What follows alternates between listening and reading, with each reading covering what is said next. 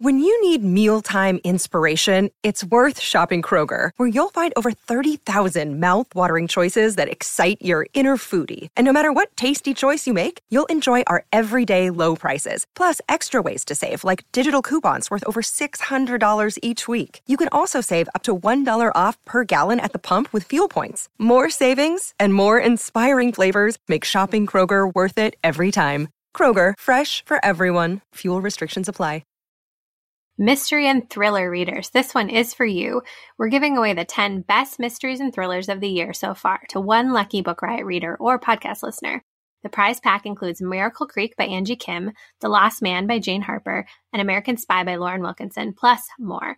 Just go to bookriot.com/bestmysteries to enter to win, and don't forget to leave your lights on. And I would just like to say Miracle Creek is awesome, and American Spy is on my TBR for this weekend. So definitely go enter. That is bookriot.com/bestmysteries.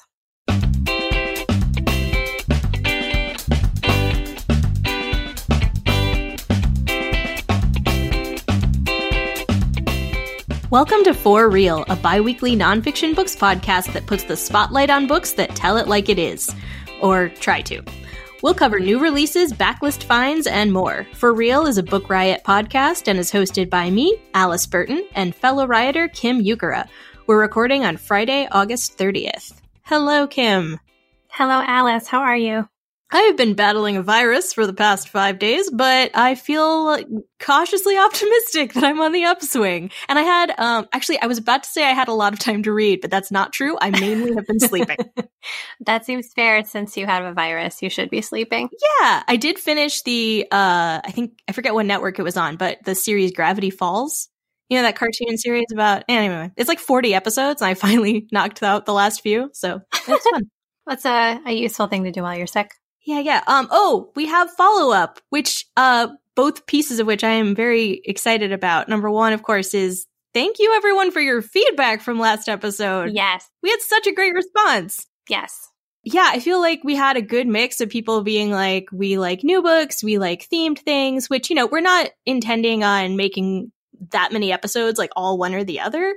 But it's really great to sort of like hear what people are liking about it. And Kim, do you have any other thoughts on that? Yeah, I was just really glad that it seemed like it was pretty split down the middle, which means that splitting each podcast in half is good because people like both of the segments. And I also thought it was funny. So as we were chatting about what feedback we were getting, you were like, oh, I feel like it's more new books because I like new books. And I was like, oh, I feel like it's more themes because that's what I like. So I just thought it was funny that like you and I have different sections of the podcast that we like putting together each too. So I thought that was funny. This is extremely true. The other bit of follow-up is, so I was listening to the audiobook of Unbroken by Laura Hillenbrand, I believe is the author. And you had kind of expressed some, I feel like it was reservation or something as you said you listened to it, and I didn't know quite what you were meaning because I was at the very beginning when I was like, the plane just crashed and there's sharks. I literally thought that was going to be the whole book. I thought it was going to be about them being in a plane crash and there were sharks, and it got so much worse. Oh my gosh. I actually, to a point where I was like, I don't know how I feel about this book because it goes so much into the like horrible, intense torture suffered by these POWs. And I get that story needs to be told in some way, but I felt like maybe she might go too into it. Do you know what I mean? Mm-hmm. Yeah, it is a tough book, I think, to read or listen to, like as their POW and experience goes on after they're rescued. It's rough for sure. Goodness gracious. And it was like 15 hours of that. Oh, so much. Not just sharks. Just anyone who wants to like possibly read or listen to it, just know that there's so much after that. There is a lot after the sharks. Yeah, that's funny. I don't think I have any other follow-up, so I will dive into our first sponsor. So our first sponsored is What They Meant for Evil by Rebecca Deng, which was published by Faith Words, an imprint of Hachette Book Group. So many stories have been told about the famous Lost Boys, but now for the first time, a lost girl shares her hauntingly beautiful an inspiring story. One of the first unaccompanied refugee children to enter the United States in 2000, after South Sudan's second civil war took the lives of most of her family, Rebecca's story begins at the age of 4 when her village was attacked. Fleeing from gunfire and dodging life-threatening predators and soldiers alike, her story is a captivating portrait of a child hurled into wartime, and how she came to America and found a new life. So this memoir is about a woman who survived the Second Sudanese Civil War, which was a brutal and ruthless war that lasted 22 years. It involved child soldiers, slavery, mass killings, and the death of 2 million people, which is just very intense and scary. So this is an account of the traumatic events that occurred during Rebecca Dang's childhood and her adolescence, beginning with an attack on her village during her youth. This is one of the first stories that really tells the story of the lost girls, so young women who were affected by this incident or this war. So as one of only 89 female refugees admitted to the United States, Rebecca and her story deserve a lot of widespread recognition. So that is What They Meant for Evil by Rebecca Dang. All right. And so with that, we will head into what is our new first segment, which is nonfiction in the news. So this is just news stories in the nonfiction world that might be interesting, that we are kind of excited or curious about. So Alice, you have one that is fun, I think, to go with first. It is fun. So there is an anthology series, kind of known as the Bad Girls Anthology Series. If you've kind of looked through popular new books at the bookstore, or sort of like books recommended for young girls, or just like women in general, you've probably seen it. It's got some really great illustrations and focuses, highlights sort of various women throughout history. So the first one is, appropriately enough, called Bad Girls Throughout History. It's by Anne Shen, and it depicts these influential women throughout history. So that is being adapted into an anthology series, which is really, really exciting. Each episode is going to feature a different influential woman, including Ada Lovelace, who is a frequent guest on this podcast in mentioned form, Rosa Parks, Mata Hari, and Ruth Bader Ginsburg, who is just so hot right now. Everyone's talking about RPG. So each episode is going to be written, directed, and starring a different female team, which I just like, that's going to be so exciting. And I'm glad that we're getting more sort of female focused series throughout, I think like this past decade, we've had like a good number of them. So this is going to be, and of course, focusing on history itself is going to be very exciting for me personally. So yeah, psyched about it. Kim, you had a fun hope for this series. Yeah, when I heard that it was an anthology series and I read the part where it was going to be like different groups of female creators doing each episode, I was like, boy, it would be fun if this was like drunk history. I find drunk history just very, very funny. And I know, I don't know, I just thought it would be fun if it was done in that way, where it's sort of more, I guess, lighthearted and goofy. That just seemed funny to me, but we'll see what it actually turns out to be. That might just be my secret hope. I mean, I 100% agree that, and also Drunk History, as great a show as it is, it's usually very male focused. So yeah, true. Yeah, if we could have like more of a slant towards that for women, that would be great. That would be great. Yeah, that's a really good point. So my news story is about an adaptation that I am extremely excited about. So Just Mercy is a book by by Bryan Stevenson, and it is being turned into a movie. And the movie is going to be out in January 2020, I believe. And so in the last couple of weeks, they released some of the very first images from the movie. So it stars Michael B. Jordan, Jamie Foxx, Brie Larson, and O'Shea Jackson Jr. And the article says it'll premiere at the Toronto International Film Festival ahead of its January 2020 theatrical release. So the movie is based on a memoir by Bryan Stevenson about his work with the Equal Justice Initiative, specifically, and it follows, it tells kind of his whole story, but it follows really specifically the exoneration of a guy named Walter McMillan, who was sentenced to death row in 1987 for murder that he didn't commit. This is an article from Shadow and Act that we'll link to. And so the movie is going to kind of follow that story, but also be a story about kind of more of Bryan Stevenson's life. And so when they announced this adaptation, like, I don't even know, a long time ago, I was psyched about it from the very beginning because I love Michael B. Jordan and I loved this book. And I think it's just going to be, I'm really excited about it as an adaptation. And the images look really great. Jamie Foxx looks more convincing than I kind of expected that he might in the role that he's having. So, so we'll link to this article in the show notes. But images from Just Mercy, which is going to be out in a few months now, which is exciting. Well, and when I saw this news article and then I looked up the book, Just Mercy, it had such stellar reviews. And I was like, I know I've seen this again, like floating around like the library and bookstores. And I had no idea what it was about. But like the reviews were so good. I was like, I feel like I have to read it just because of that. It is a great, great book. Definitely one of my favorites the year that I read it. It was so good. So definitely pick it up and read it ahead of the movie. Awesome. And as always, our news in the, what is it? Nonfiction news? Nonfiction in the news. We're still working on news segment titles. I feel like that one sort of says it all, though. Nonfiction in the news articles will all be linked in our show notes. So if you want to read those specifically, then you can just check them out there. And with that, our second sponsor for the episode is Recommended from Book Riot.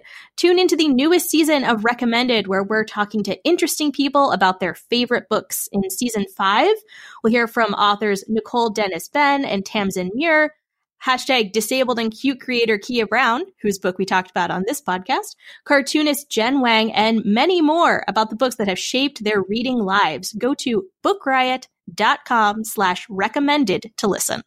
Excellent. I do love Recommended. It's really fun.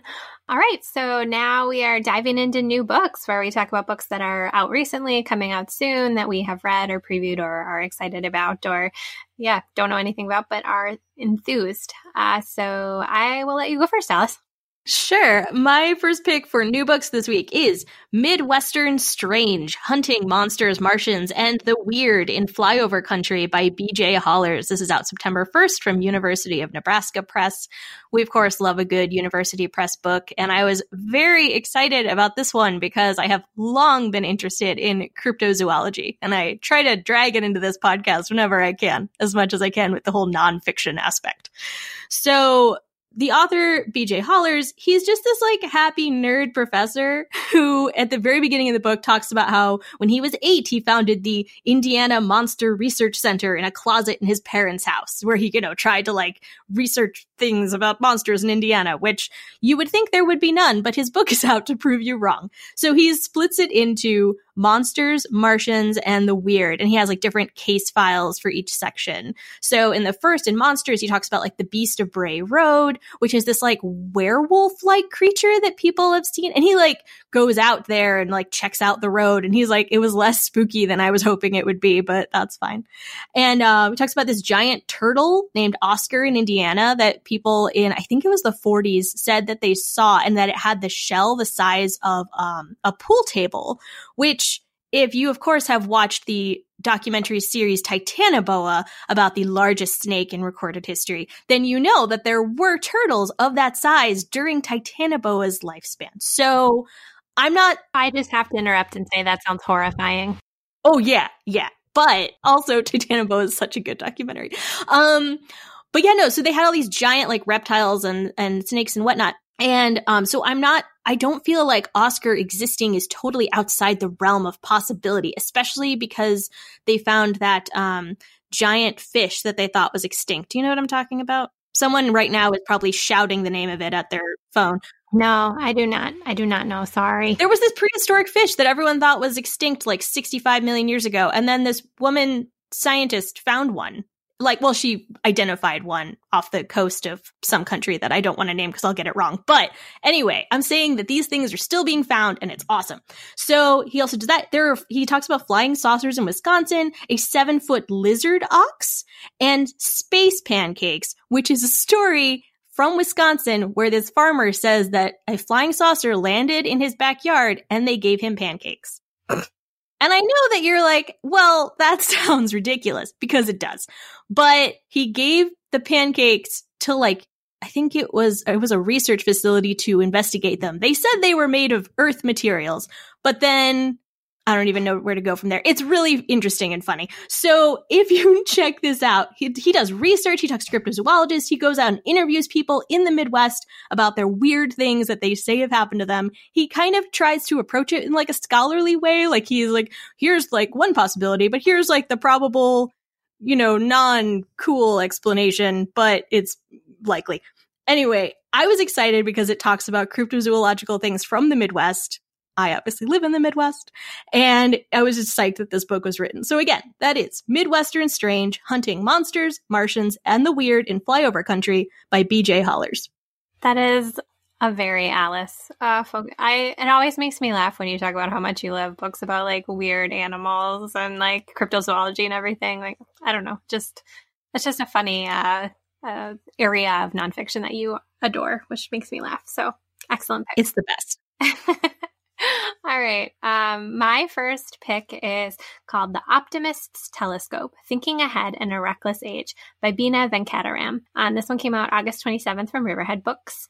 And so this is a book about decision-making and why it can often be very hard to make the decision that is best in the long term because the short term is more appealing or more easy to understand. So if you have ever wondered why making a decision that will benefit you most in the long term is hard, then this is the book definitely for you. So the author is a writer and a former Obama administration official.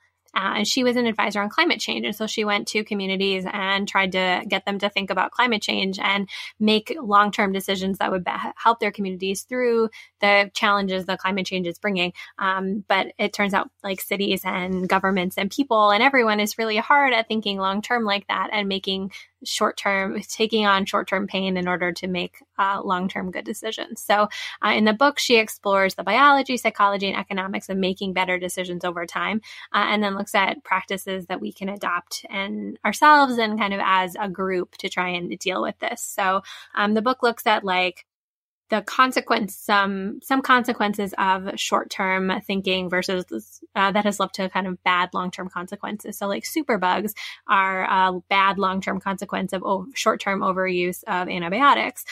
Failed companies are often one of the reasons that they fail is because they don't make strategic investments to continue in the long term. They make short-term gain decisions. Natural disasters can often be made worse because people have not made the long-term decisions to invest in infrastructure. And so then when one happens, they're screwed.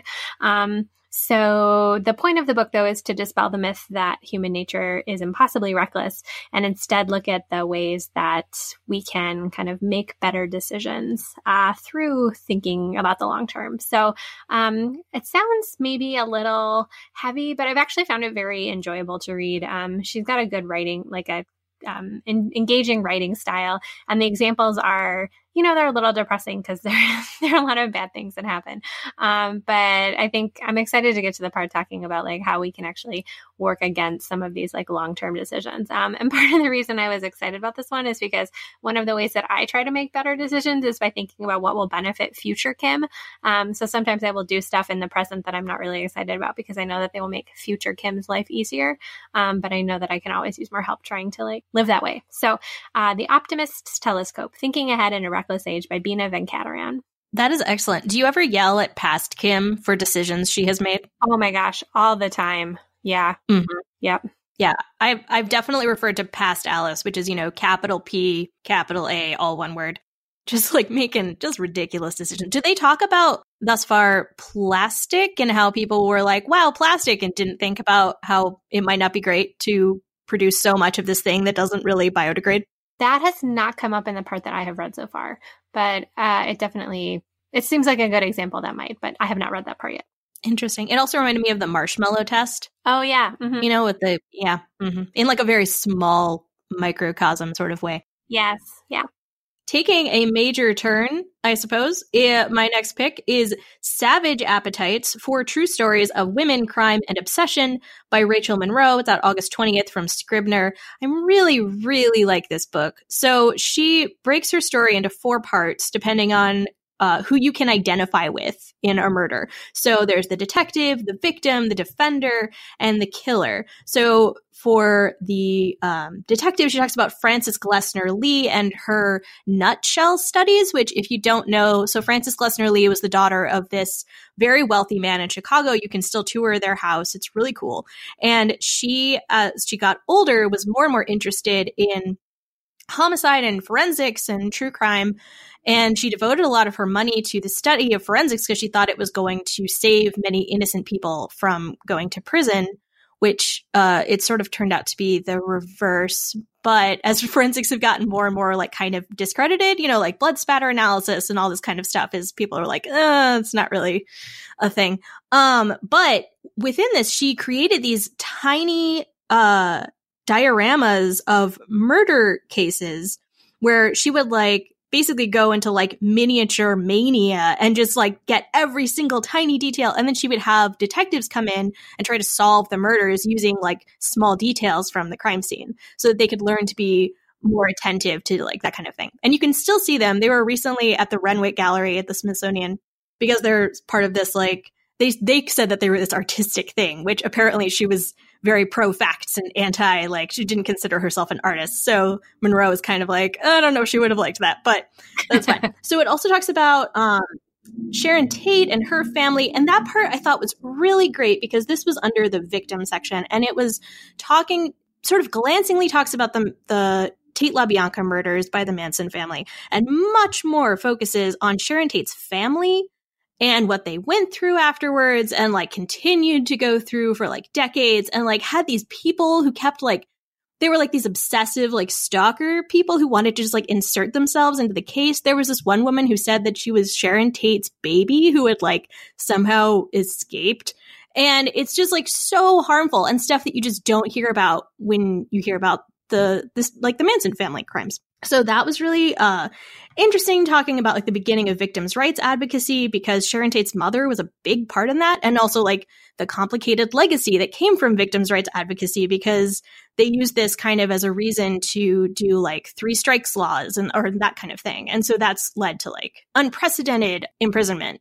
So anyway, there's like, she goes into so much, and I don't want to like take up the whole podcast talking about this book, but it's so good. The other 2 things are like this landscape architect who fell in love with a convicted murderer, and a Columbine fangirl who planned her own mass shooting. So those are like the other 2 parts.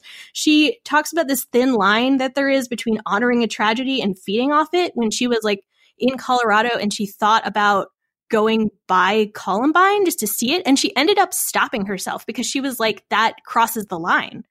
And I was like, oh, so that's like, I'm so impressed by you, because that line is like, if you're into true crime at all, that line is always there. And you don't want to become this like voyeur, hanger on, whatever, because it's gross. Anyway, so yeah, she gives this really thoughtful look into true crime. It's a great book. Again, it is Savage Appetites for True Stories of Women, Crime, and Obsession by Rachel Monroe. Excellent. I'm really glad you talked about that one because, yeah, I think, you and I joke and talk about how much we like true crime, but like there is sort of an ethical like dilemma about it, and how much are you like being a voyeur into someone else's tragedy, and how much of it is like are things that you can kind of learn. And so I think that this sounds like a really interesting kind of dig at some of that. Very cool. So my final pick for new books is also actually, I think, a University Press book. It's from the Chicago Review Press, and it's called Scan Artist: How Evelyn Wood Convinced the World That Speed Reading Worked by Marcia Biederman. And so the very first like pull quote about the book is that the best known educator of the 20th century was a scammer in Kashmir, which that made me laugh. So Evelyn Wood was this woman who she had like no classroom experience. She had no degrees in reading instruction, and her background involved collaborating with the Third Reich, but she became this very well-known speed reading teacher, and she had a ton of followers and people who were like learning her methods to speed read, which she claimed like you could read. One of the kids in a demonstration who, when she kind of first launched it, said that he read several thousand books in a year. One of her followers was a senator who would say that he could finish a book on his lunch break, and these people claim that they could read so much with no loss of comprehension at all. But actually, like, that all turned out to be not true, and as you would expect, right? And so then like tests and science looking at her method and her followers afterwards showed that they basically were just skimming, and that people didn't actually get any of the content that they were saying. But it was this very elaborate, long-term con, essentially, convincing people that she had this amazing method for speed reading, and going through with that. So it's kind of fun to read, just like in the context of conversations people have about how can you read so fast and all of those kinds of things. I will say that the book is a bit slow in the beginning. The part where she and her husband and her family are over in Germany and sort of having this sort of collaborative, connected relationship with the Third Reich and the Nazis, I actually did not find that part super interesting. Like, I really just wanted to get into the scam stuff because that's what I was reading this for. But after I got kind of through that part, it's been pretty delightful so far. So this is a book that fits. I really love stories that are high drama but low stakes. And this feels like right exactly in that place, because like it's very dramatic that she like tells you people can read thousands of books in a year. But like the stakes of this scam are actually relatively low. Like no one's dying or anything. So it's just like a fun, weird little like historical crime thing. So that is Scan Artist: How Evelyn Wood Convinced the World That Speed Reading Worked by Marcia Biederman. That is hilarious. And yeah. I just really enjoy high drama, low stakes. Yeah. And that's such a good encapsulation of like a specific type of book that feels like really nice to read, but like, yeah, again, you're not just like, oh no, everything's good. It's sort of the opposite of your optimist telescope. Yeah, exactly. Yeah. When I worked in newspapers, those were my favorite kinds of stories to do, because like they're fun to write, they're fun to talk to people about, and like obviously the stakes are high for the people who are involved, but like in the grand scheme of things, the stakes are low, and that makes them kind of fun to like get into and pay attention to. So yeah, that's awesome. Oh, also I looked up that fish, and it's a coelacanth. And it was just rediscovered after being thought to be extinct for 65 million years. It was rediscovered in 1938. Whoa. That is all. Whoa, mic drop. All right.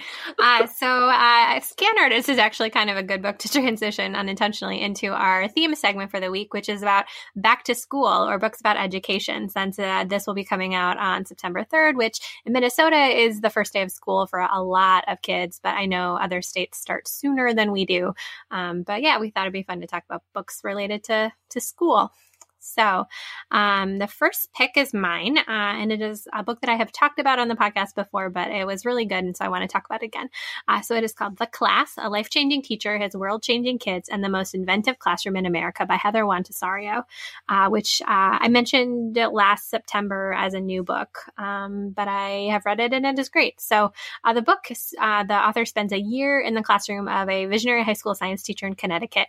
This guy left his job as a corporate scientist to become a teacher, and he teaches at this prestigious yet diverse high school in Connecticut. And his classroom is essentially like a research lab. So the students, there's no defined curriculum, there's no tests, there's no textbooks, there's no lectures.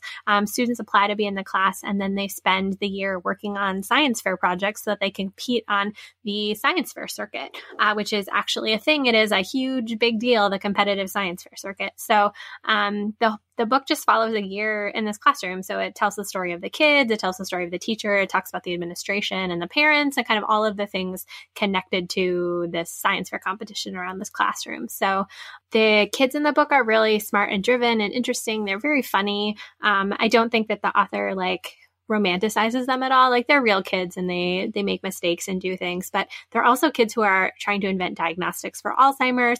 One of them's trying to find a cure for Lyme disease. Another one's trying to like develop liquid bandages. Like, it's just amazing the stuff that they're working on. And I just thought it was really charming and fascinating. And I don't know, like, I didn't think I would really love a book about visiting back to high school, but I actually thought this was super charming. So that is The Class: A Life-Changing Teacher, His World-Changing Kids, and the Most Inventive Classroom in America by Heather Wantasario.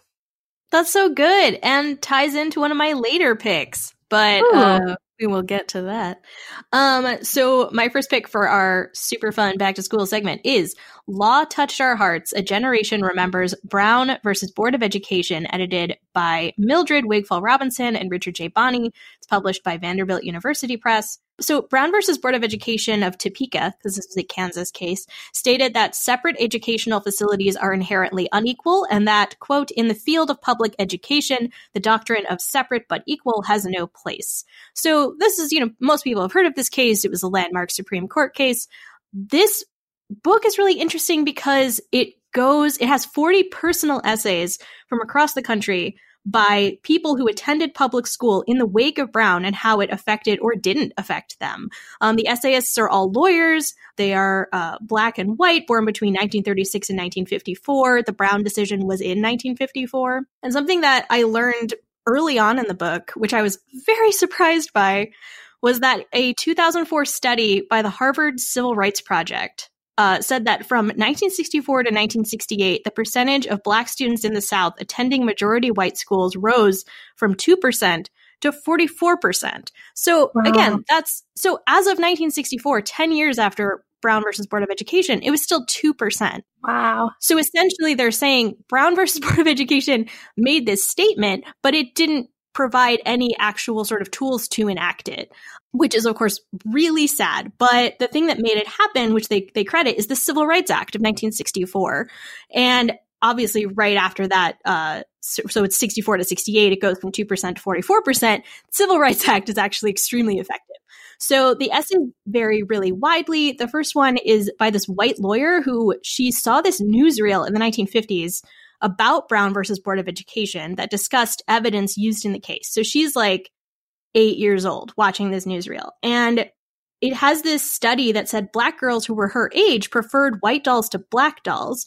And she traced the shock of this information and the absorption of the term racial self-hatred to her law career, handling anti-discrimination, pro-union cases, as well as writing on how organizational structures change to the disadvantage of all women and men of color. So she was like at the end of the essay, she's like, it all stemmed from that thing that I saw about Brown versus Board of Education, like my entire life and all my work, which I was like, that is stunning. This woman talks about her father's excitement about the decision.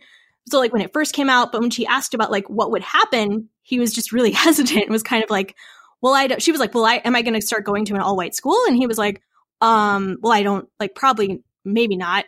And then she just kept pushing. And then she said when later they had this second ruling come out about it that was trying to make it more forceful, which didn't really work, he just didn't say anything to her about it. So it's kind of this sort of, you hear about this thing and you kind of assume that all this stuff happened when really not that much happened, except for in some places they just like dug in and became really intransigent.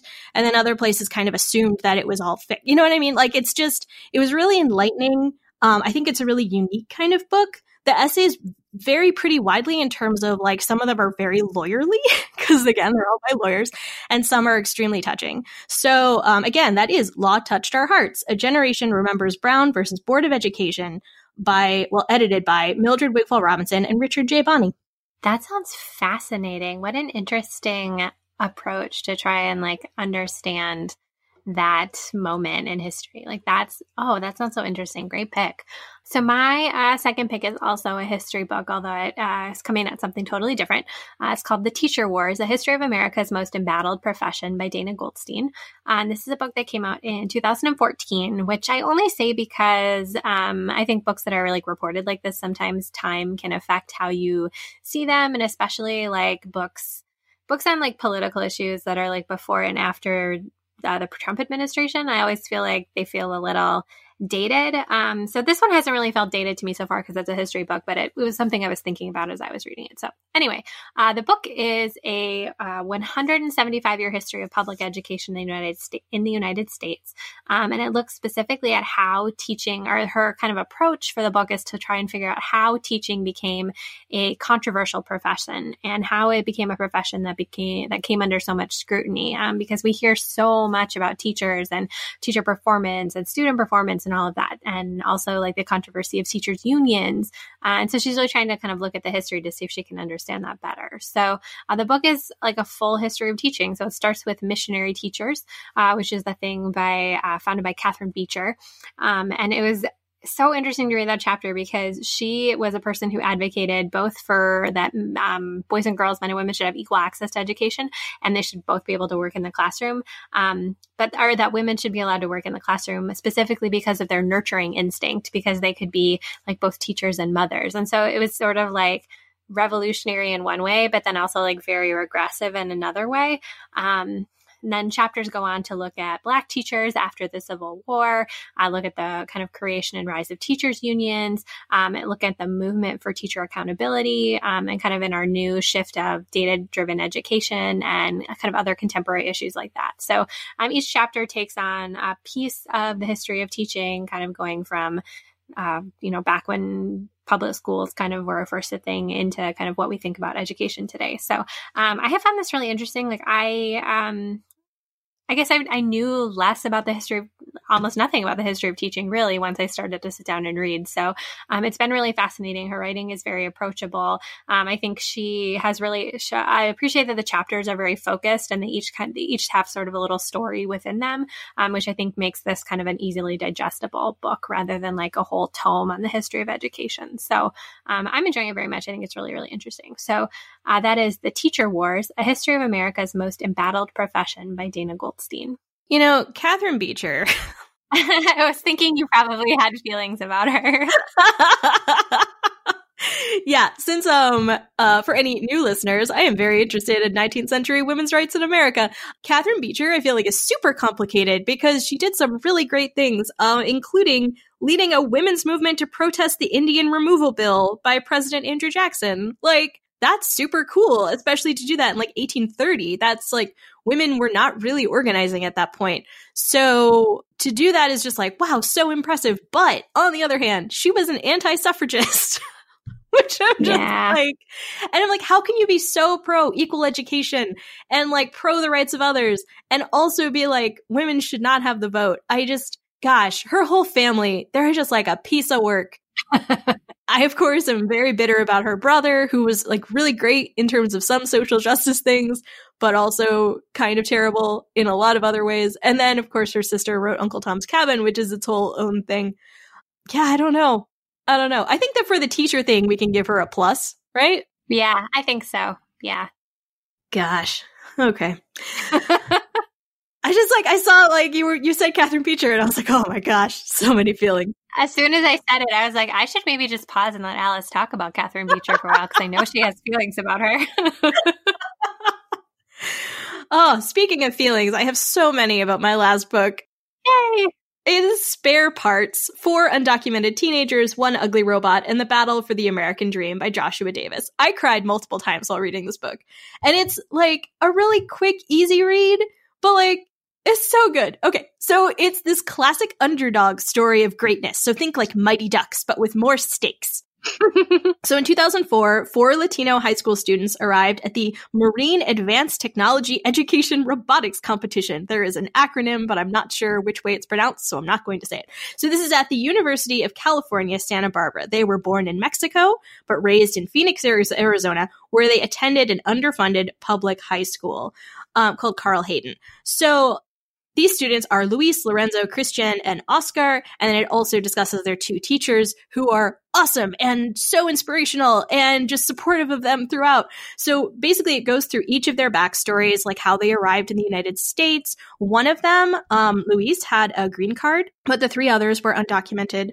And so they were kind of living in this, like, are we going to get sent back? And they were able to, I think that they go into the details of it. Basically, they could stay until, or at least if they didn't go back when they were 18 years old, then it would start being like a real problem, like meaning go back to Mexico where their parents brought them when they were children. It's so unfair. Okay, anyway, so they come from mostly like pretty impoverished backgrounds, and they were at this high school that for some reason had this real like science focus. And so their teacher decided, we're going to start a robotics program. Like, we're going to enter this robotics contest for this underwater robot. And they're like, these kids are so innovative and just like smart and come up, like they build this robot that's, there was a quote that said, these kids had shown up with a garishly painted plastic robot that was partially assembled from scrap parts. They called it Stinky because it smelled so bad when they glued it together.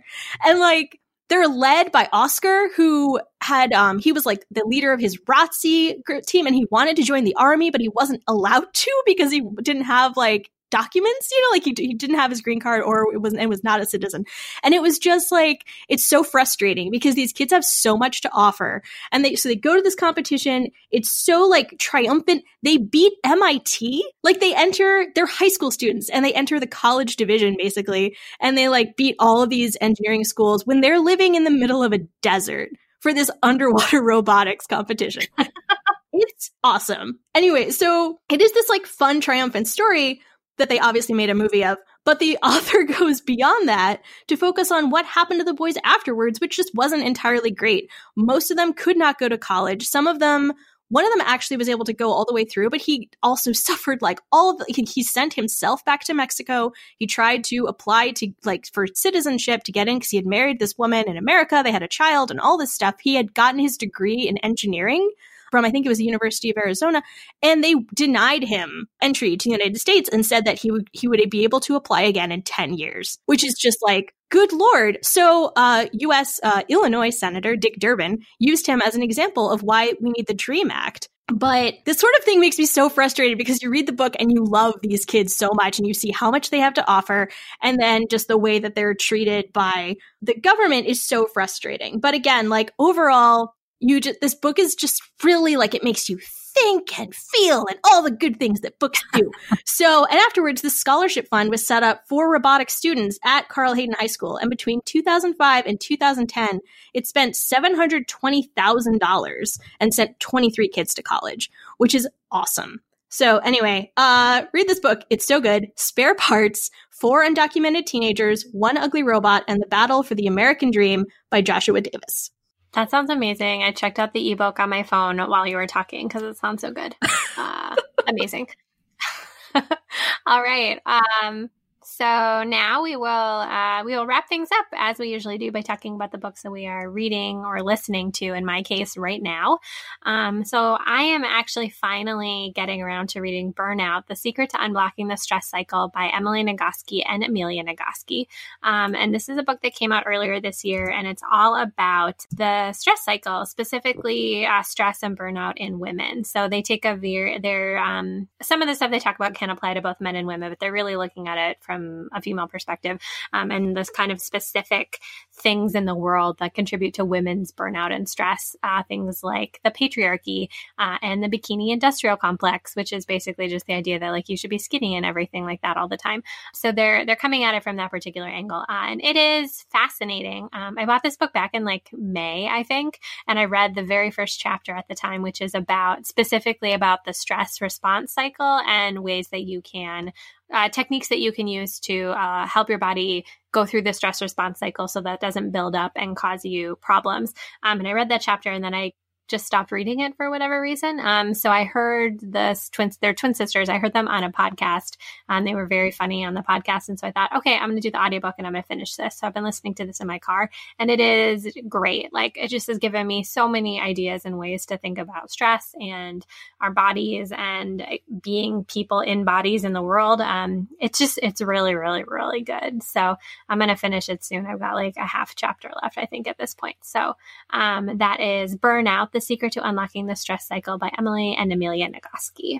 That's awesome. I love when I find out about new books from their authors being on podcasts. It just feels like a good introduction to their ideas. What I'm reading right now is another audiobook, which this one's like 20 hours, which feels very long, but I'm excited because it is Seduction, Sex, Lies, and Stardom in Howard Hughes' Hollywood by Karina Longworth, the host of the podcast You Must Remember This, which is so good. I'm 100% positive I've listened to her talk for way, way more than 20 hours already. So should not be a problem. Yeah, I love her. Is that book, when did that come out? Like last year? Yeah, last year, 2018. Mm-hmm. Oh my gosh, I love her. I listened to so many episodes of You Must Remember This for a while. Like just that was all I was listening to. It's really good. I'm on the Monsters one right now, like about Boris Karloff and Bela Lugosi. Cool. Yeah, it's really good. Okay, so with that, you can find us on social media. I am at It's Alice Time, and Kim is at Kim the Dork. And if you feel so inclined, please take a minute to rate and review the podcast on Apple Podcasts. This helps people find us more easily. And while you are there, you can subscribe so that you get new episodes the very minute that they come out. And so with that, I am Kim Ukura. And I'm Alice Burton. And we thank you for listening to this week's episode of the For Real Podcast.